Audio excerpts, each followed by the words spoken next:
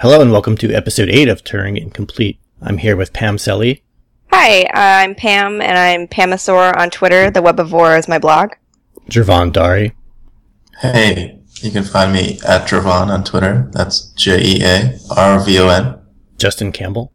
Hi, Justin Campbell on Twitter. And I'm Len Smith. I make new on Twitter and all over the internet. So, Pam, you wanted to talk about Alan Turing? Yeah, so, before we kind of get into the topic for the week, since this week was Alan Turing's birthday, I got a request from people on Twitter that we give a shout out given our namesake, that we are, in fact, Turing Incomplete. So Justin actually went and did some research on some Turing facts. And I know that Alan Turing, of course, besides being one of the great mathematicians of the modern age, the Turing test was also recently in the news too. So I feel like his legacy just keeps coming back. Yeah, I guess chronologically, he was mathematician? Yeah, he would be, I would say, Alan Turing was a mathematician because when Alan Turing was doing computing, we didn't have computer scientists yet. But everyone doing computer science was a mathematician. Yeah, but in the 30s, he came up with this thing known as a Turing machine that basically read a in air quotes, infinite strip of paper and read symbols off of it, and based on the symbols did something else. And could do that for infinity, and using that could effectively compute anything. And then later I think also in the 30s, Alonzo Church came up with the lambda calculus, which was also deemed that it could compute anything that was effectively computable. So the lambda calculus could emulate a Turing machine, and a Turing machine could emulate lambda calculus. So a lambda calculus was Turing complete, meaning that it could emulate a Turing machine. And a Turing machine can emulate a Turing machine as well, with enough abstraction on top of it. And his turtles all the way down. Yeah. So this is used to explain how computers work. Like if you just have a vector of memory and you have a, again, air quotes, Turing machine reading that memory, it could compute anything, like computers do today. Then, in the 40s, he worked on the British had a thing called the Bombay, B-O-M-B-E, which was a machine that used to decrypt Nazi messages that were encrypted with the Enigma machine. So he was credited with making those significant contributions into cracking the Nazi code. Yeah, and that's one of the fascinating things about Alan Turing is just that a lot of his work was classified, some of it even up until 2012. It was so important that the British kept it out of the archives for so many years. So apparently Winston Churchill said that Alan Turing made the single biggest contribution, in quotes, to Allied victory over the war. Yeah, there was an interesting thing I read about how they only had a few of these machines, and Alan Turing needed more of them to decrypt more messages, and they weren't keeping up fast enough. There was only I think 3 or 4 at the time, and nobody above him in rank was helping enough. So he wrote a letter to Winston Churchill stating his desire for more of these machines to decrypt the Nazi code. So Winston Churchill gave some declaration that he gets all the resources that should be available to him, and I think by the end of the war there was a few hundred of these machines. Yeah, pretty cool in general. Yeah, and then I forget if it was before or after the war, but he also came up with the Turing test, which is if you were typing to something or somebody, basically a computer that would pass the Turing test, a human on the other end wouldn't be able to tell if they were talking to a computer or a human. So that was in the news recently because there's a bet. What's it? The long now bet? A pessimist and an optimist basically made a bet that by 2029 we will have machines or AI that can pass the Turing test. And I think in the past month or so, somebody claimed to create an AI that could pass it, but it turned out not to be the case. Well, I mean, they had a competition And part of the kind of the rules is that you have to trick at over 30%. That's considered the significant level. And previously it has been passed at like 29%. But this past one, I believe the issue is that it was criticized because the computer was pretending to be a teenager whose first language was not English.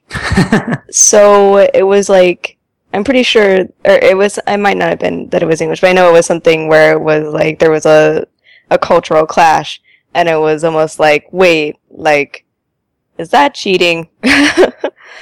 So like, if you lower the expectations, did you still win? But I mean, it's exciting to think about AI, and I mean, there's so much science fiction that's based on, and then the, M. Night Shyamalan twist was you were dealing with a computer the entire time, and, figuring out that you were dealing with an AI, over time is part of the unveiling of the mystery. I'll have to remember what book did I read that was really good at? The but Matrix. It was not The Matrix, not a book. It's just like a fighting movie. But no, it was really good science fiction. Very, very good. But I mean, so if we, do we want to move into the topic for this week, Len? Sure. So I think this week, we wanted to talk about the workflow of our website, which is available at Turing.cool. So I had always been like a static site Luddite. I always believed if you wanted to host content, you should just install WordPress. So I've just always kind of shied away whenever anyone was talking about Jekyll or Middleman. But Justin set up our website, and I really love the workflow. Oh, and awesome. I just really love the idea. I mean, being a big Git fan too, I love the idea that my static content is not sitting in a database. It's sitting in a Git repository, and I could do diffs on it.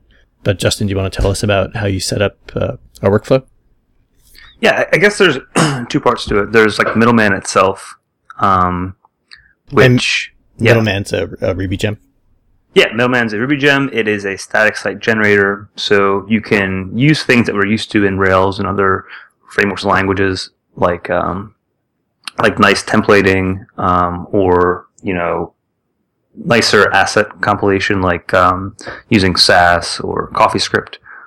You can use these things that require computation to then generate static assets that you then upload to wherever you're going to host the site. Or you can also lazily generate them like on Heroku.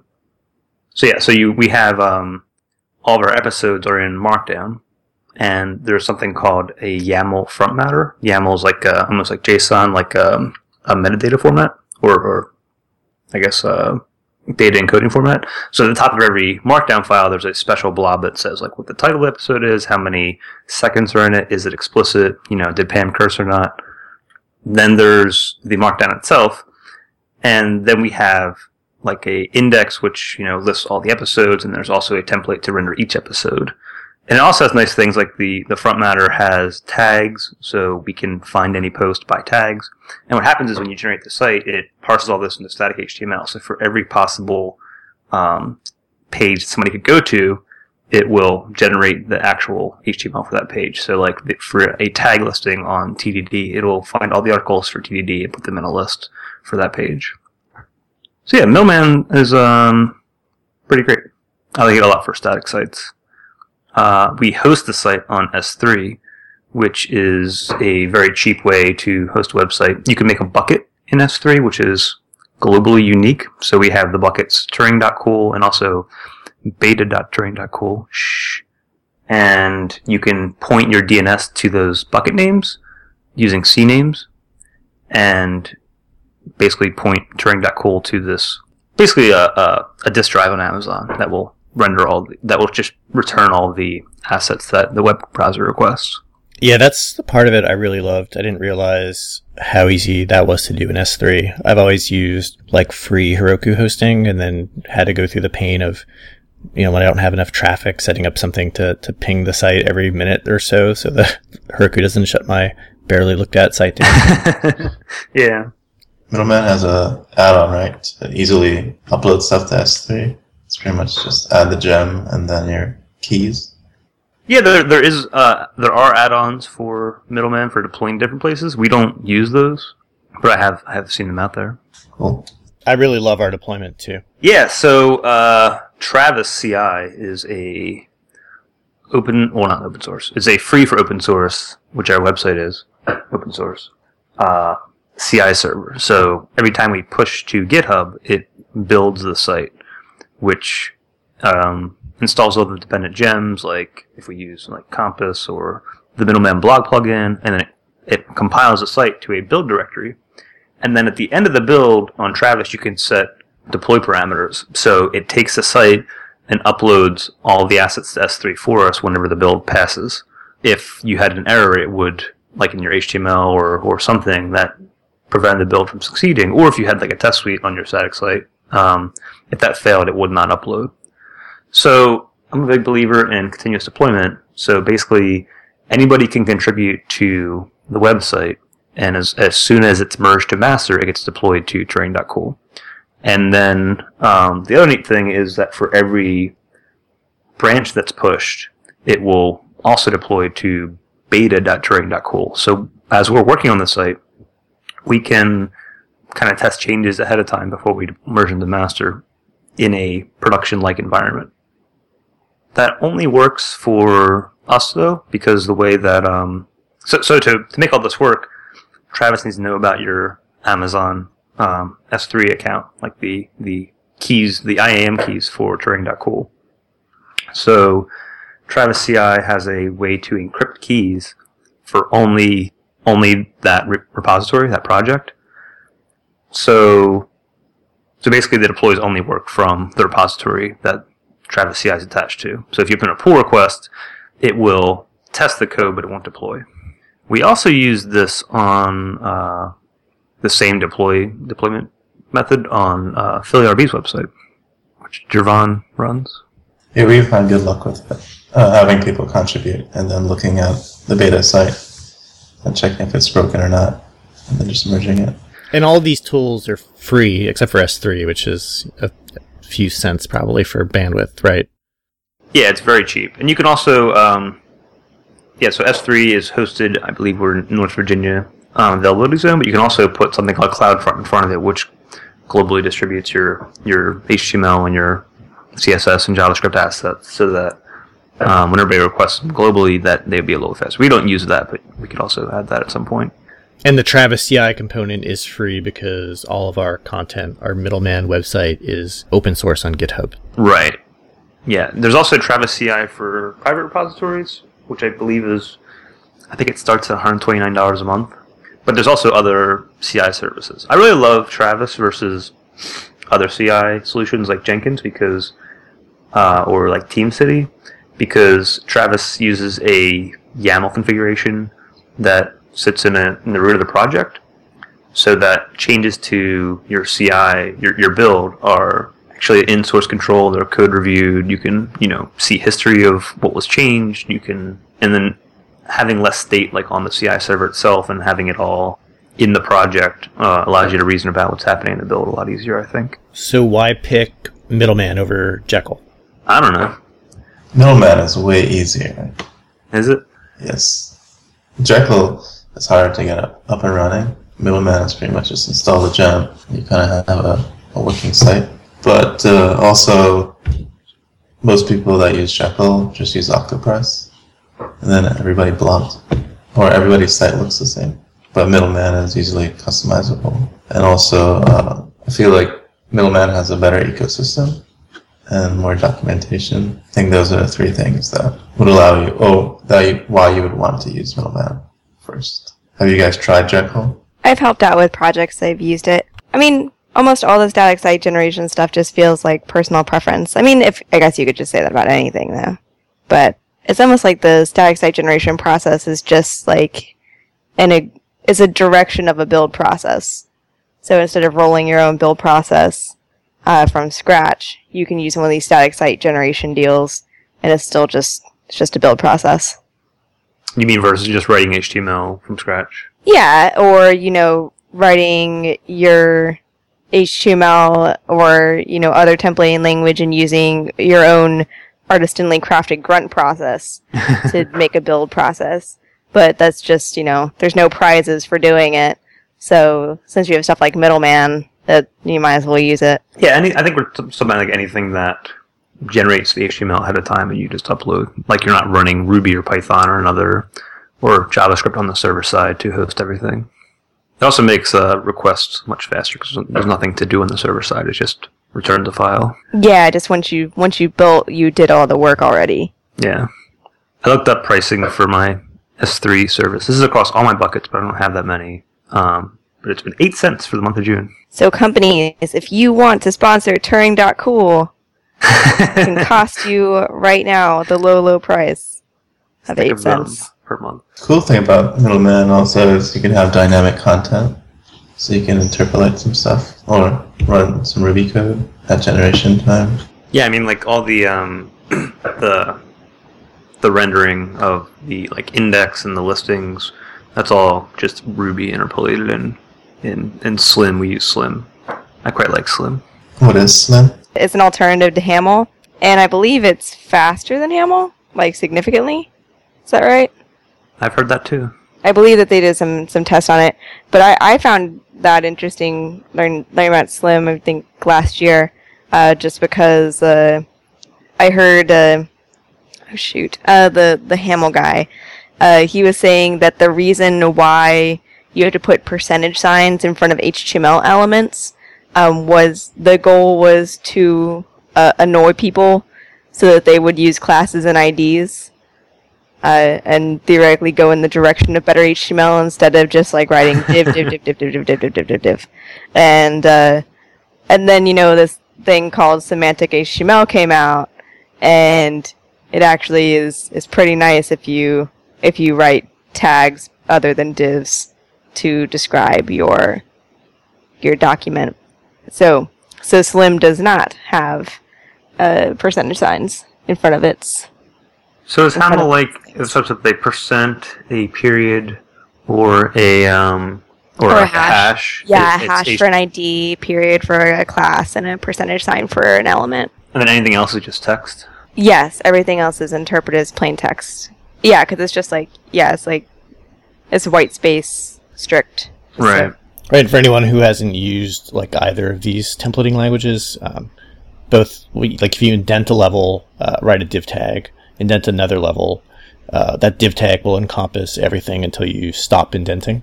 Yeah, so because it's white space strict, you don't have to remember to write closing tags.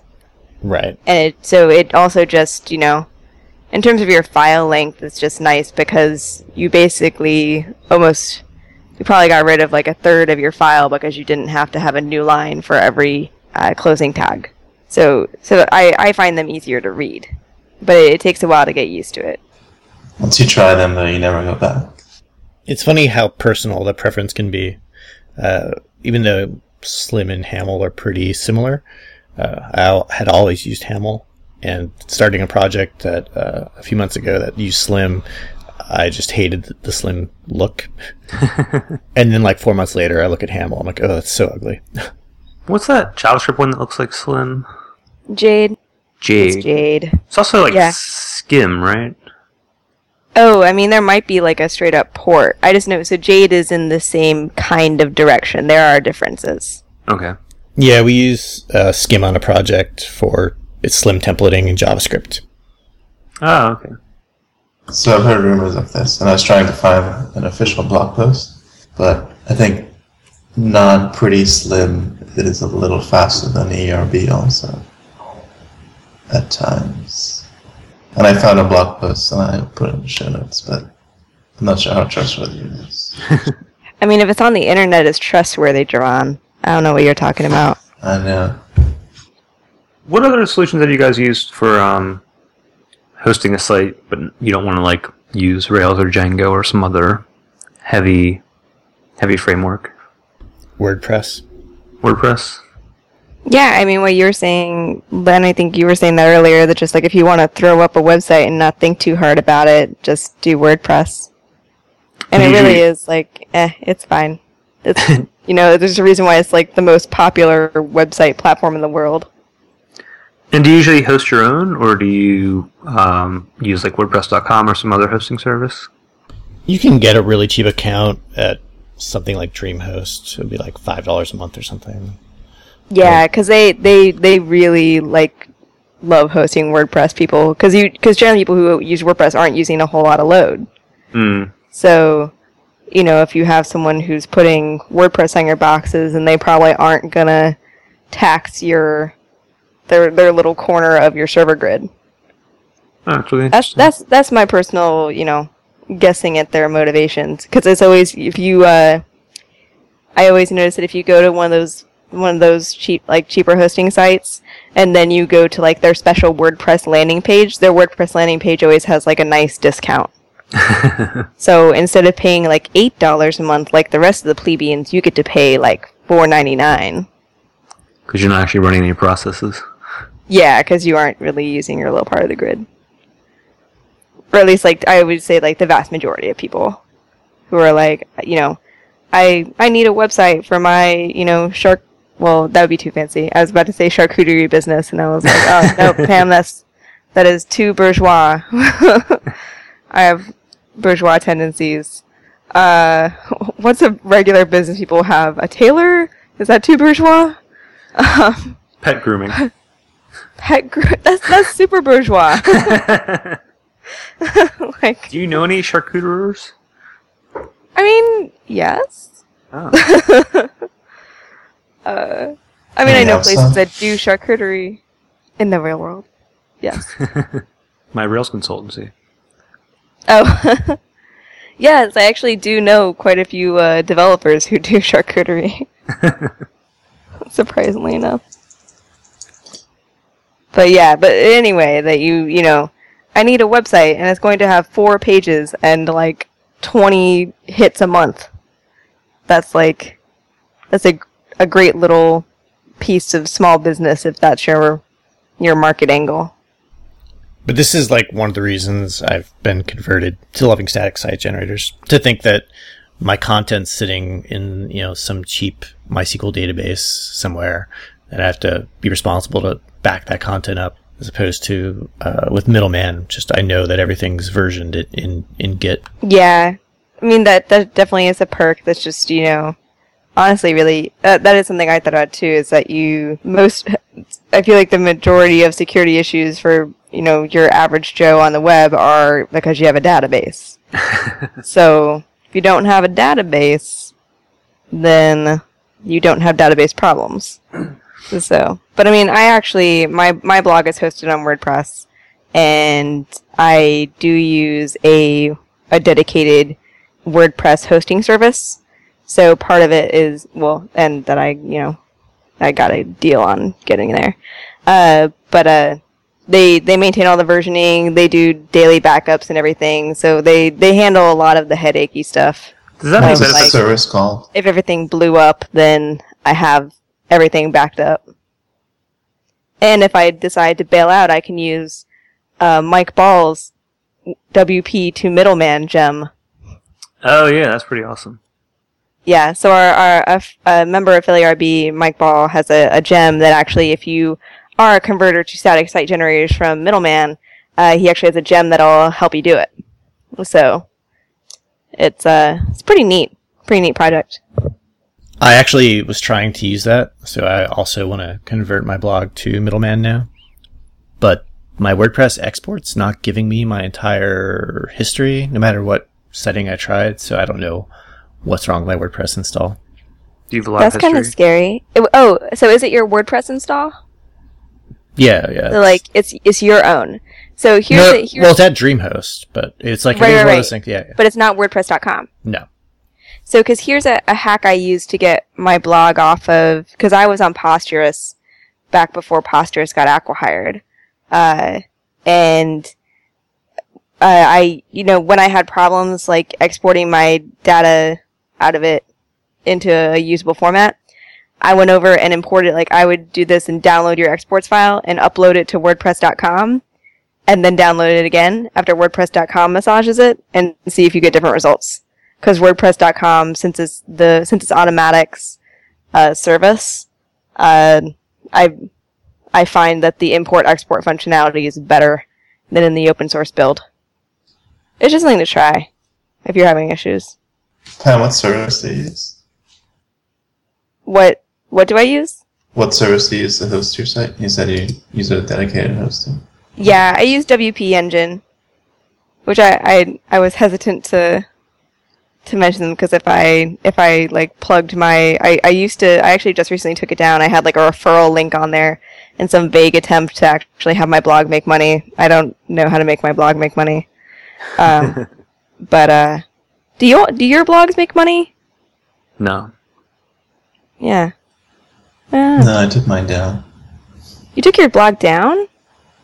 Yeah. But now with static site generators, you're going to start a new one, right? Well, I was using Octopress before, and it was just a thing there. It's probably better that I took it down because it was pretty empty. So I don't really have a blog. I do have this one section of my website called TIL. It's justincampbell.me/TIL.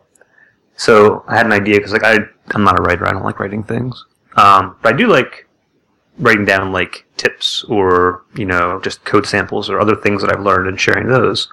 So I try to make like a blog that's more like, here's this one quick thing that I learned.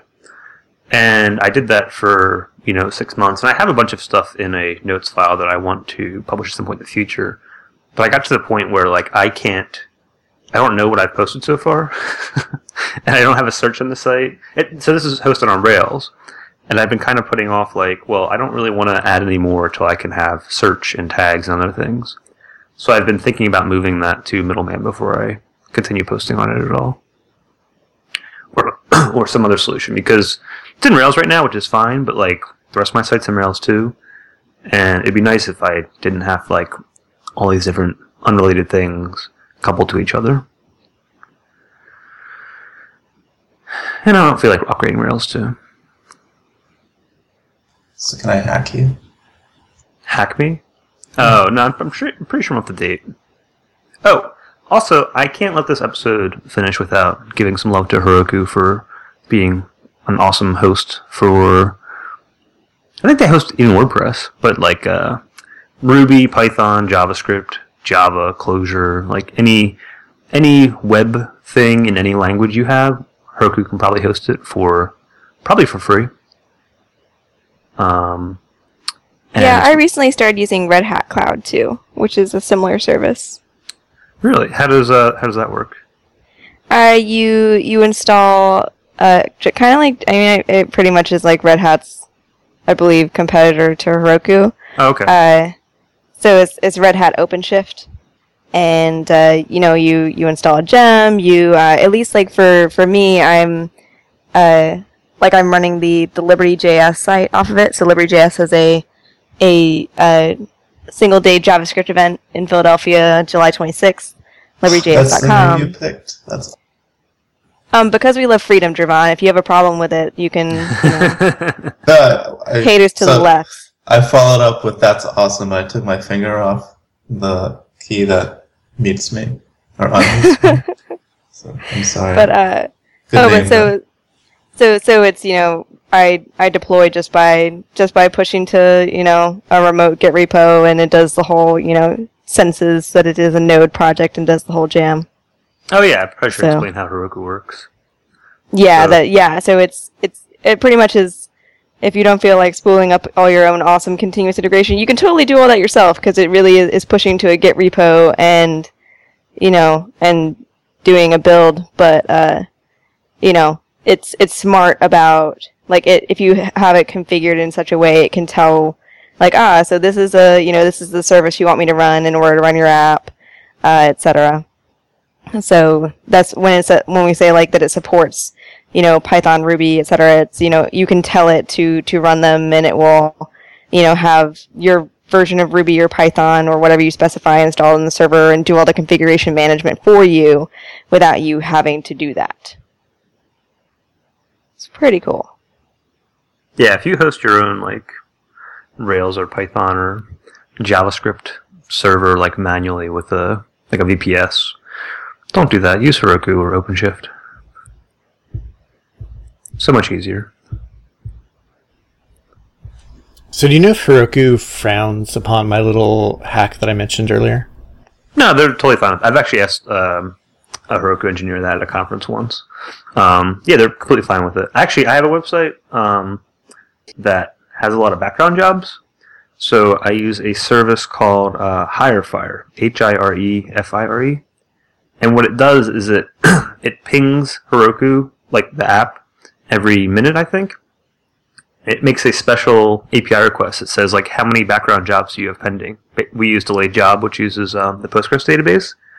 So at most times, there are 2 web dynos running and no background workers at all. But once a day, when we import a bunch of stuff, we need much more capacity than that.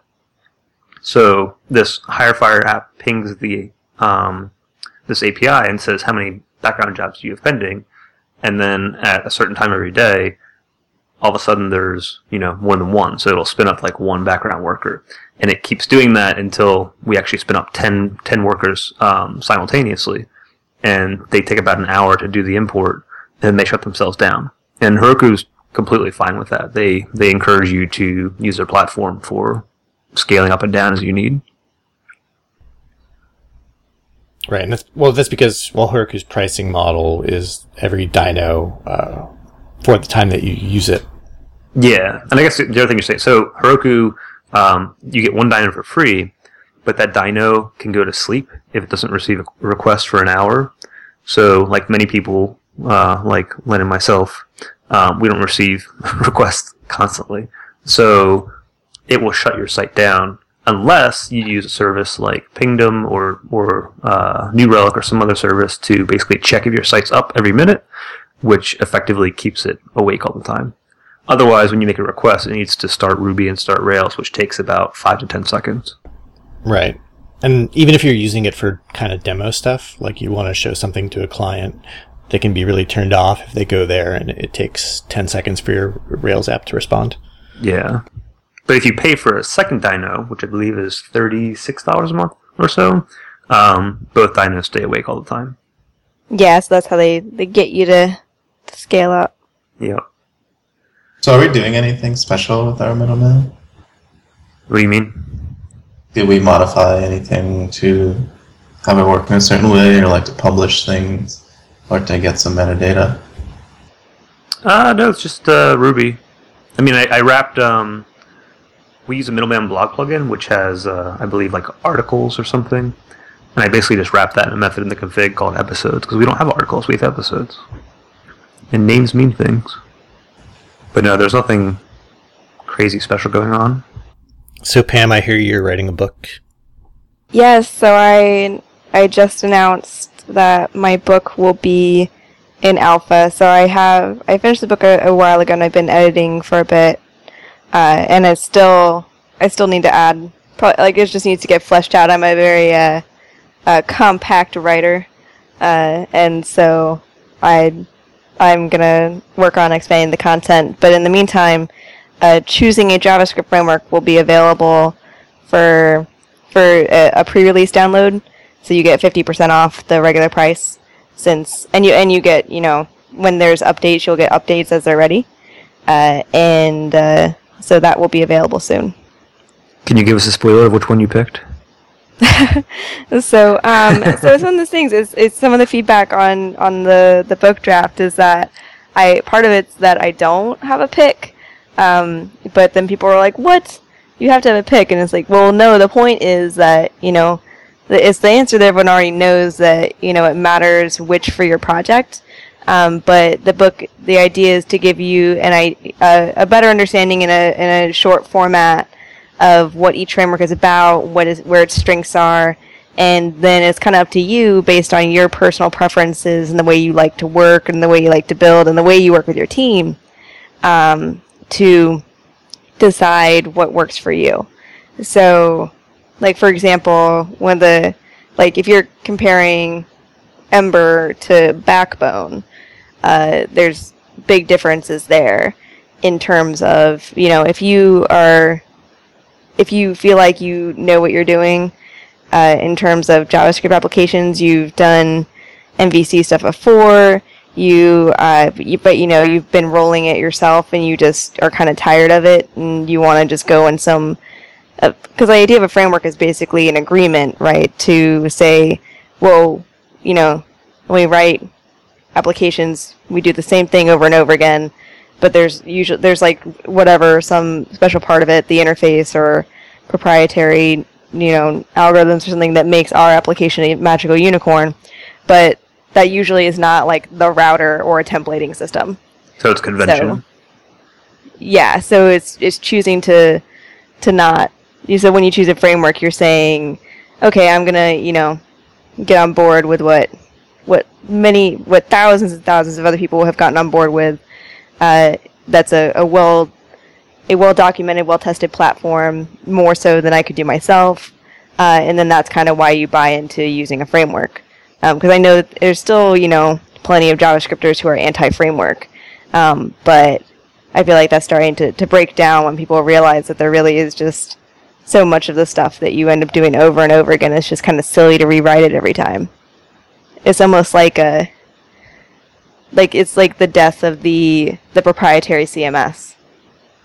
Like, I do look forward to the full-on death of the proprietary CMS, but people still do it. But the fact that, like, why would you ever, hire an agency to build you a proprietary CMS instead of setting you up on a CMS that you can then hire a different agency to work on? So I guess it's in their interest to use their proprietary framework if they're, evil. But, why should, there's plenty of, popular CMSs that people agree upon that other people are familiar with versus, if you have to go in and fix someone's website, if you get hired to do that and they're using a proprietary CMS, it's just a nightmare. And so kind of a similar parallel to when people are using JavaScript frameworks. If someone's using their, I've worked on way too many, jQuery apps that are JavaScript applications essentially, where they just kept adding more and more JavaScript and didn't realize they were building a JavaScript application. And it just gets so messy. Yeah, I know I really appreciate when I'm on a project and, like, especially like JavaScript, like, when there's a clear convention on, like, how to do something and I don't need to, like, figure it out from scratch every time. Yeah, exactly. And, like, we still do that all the time in JavaScript. Like, everyone has their magical unicorn way of, building an object constructor. Like, there's, 8 ways that are, perfectly acceptable to do it. I feel like the JavaScript community is just really bad about not falling in line like that. Like, I feel like in Ruby, we'll have a leading framework that does a thing, and people will just try to change that instead of, making their own. I mean, people still do make their own, but it's not as often as in JavaScript. Yeah, I mean, it's the trade-off, right? It's like at the same time that everything is really exciting, and that people challenge each other by competing, you have the tyranny of choice. That, if I don't know where to start, then will I ever? Right. There's a new JavaScript framework basically every week for testing. Yeah, it's just I do not know why people keep writing new ones. It's almost like people are just trying to get projects with their name on it instead of contributing to the existing ones. But I guess the saving grace is most of those just nobody uses them, or they're the equivalent of the proprietary CMS, agency that you decide to quote open source your CMS that then no one contributes to. It's not really. It's still your proprietary CMS. So I'm going to ask, do you think in the JavaScript community there's a sense of contributing to a project isn't welcomed, or there's a scare there, or I think people just writing their own? I don't think or so. What's I open think source in JavaScript? It's hard to contribute to projects, right? When you do, sometimes it just depends. A lot of these people who build these great tools, they aren't people, and that's some of them are, a lot of them aren't.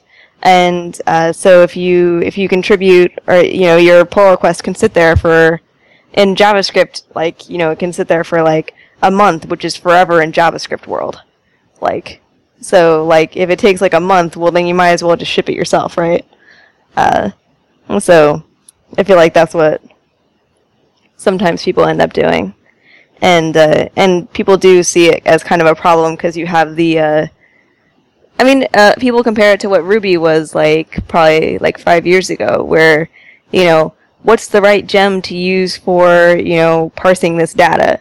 It's like, well, it used to be that gem, but then it got, outdated and didn't update with the new Ruby version or whatever, and so now it's this one that has the same name, but is maintained by a different person, and it's kind of a hassle. I think part of the temptation, too, is just to build it yourself, is just how difficult it is to learn one of these new frameworks. Like, if you only have a few requirements for a thing, it can often actually be faster to write something yourself that you understand as opposed to using a framework. Yeah, and if you're abstracting something that you were already doing, like, I wrote this library to do like lazy loading. Like, there's definitely no agreed upon library for lazy loading because it's a decently simple problem, but there's no agreed on best way to do it. So everyone pretty much has had their own way, and there's no like one great way to do lazy loading. So do we want to do picks? Sure. Do you want to start, Pam? Yeah. So besides like losing my mind and not being able to think of that science fiction book that I really, really liked, so I'll have to put it in the show notes like next week when I get a eureka moment. If you are interested in really cool science fiction about AI and in cyberpunk, definitely the book to start with is Neuromancer. So Neuromancer is an AI cyberpunk related book. So the story of a washed-up computer hacker hired by a mysterious employer to pull off the ultimate hack. Dun dun dun. It's really good, and it's like the origin of cyberpunk. Like, it's a seminal work. So maybe not the origin, but 1984 book about AI and hacking. Nice. Justin, do you have a pick for this week? Come back to me. All right. Jervon? I will be picking the highlight command line utility. So I'm not sure if this is available I'm sure it is for other Unix operating systems, but so I'm using Keynote for my presentation and I need code samples. So you can brew install highlight and then tell highlight to highlight a file and then send it to your clipboard, and then you can paste it in Keynote and you have highlighted code samples in Keynote. It's really easy. Maybe I should do a blog post on that. Resurrect my blog. So, the highlight plugin, brew search highlight, and you'll find it. Cool. My pick this week is Vic Raymond. I hope I'm saying his name correctly. Vic Raymond's Ember tutorial. Ember is the last framework that I haven't really played with. And I had tried a couple other tutorials and books and always felt like it was too magic-y and I didn't quite wrap my head around it. This is it just feels really good. Every single step, every single chapter is has another aha moment. And I think I went through the whole thing in 2 hours, just following along and building the app in Rails and Ember. And I'm actually starting to really like Ember. So that's my pick for this week. Justin, did you come up with anything? Yeah. So the way I found my pick is I go on my GitHub and I look through my stars and I look through the past week what I've starred to remind myself what I was interested in the past week. So I found it. My pick for this week is howistart.org. So this is a website that basically people that are experts or experienced at least with a language talk about how they develop in that language. So the only two languages right now are Erlang and Ruby. Erlang is Fred Hebert and Ruby is Steve Klabnik. And basically what it talks about is, how to set up your environment and how to go through the process of writing an application or a library or whatever.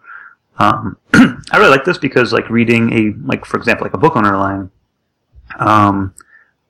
I usually get the syntax and I get, like, on a small scale how to structure, like, a piece of logic or a piece of code. But my problem is usually, like, my hurdle when I'm trying to learn on my own is, like, how do I set up, like, the de facto tool chains? Like, how do I write tests in this? How do I deploy this? So that's my pick, howistart.org. So you can find show notes at turing.cool/8, and I'll talk to you guys next week. And follow us on Twitter at TuringCool. Every week Glenn forgets. See you guys. Cool. Talk to you guys later. See ya. Yeah.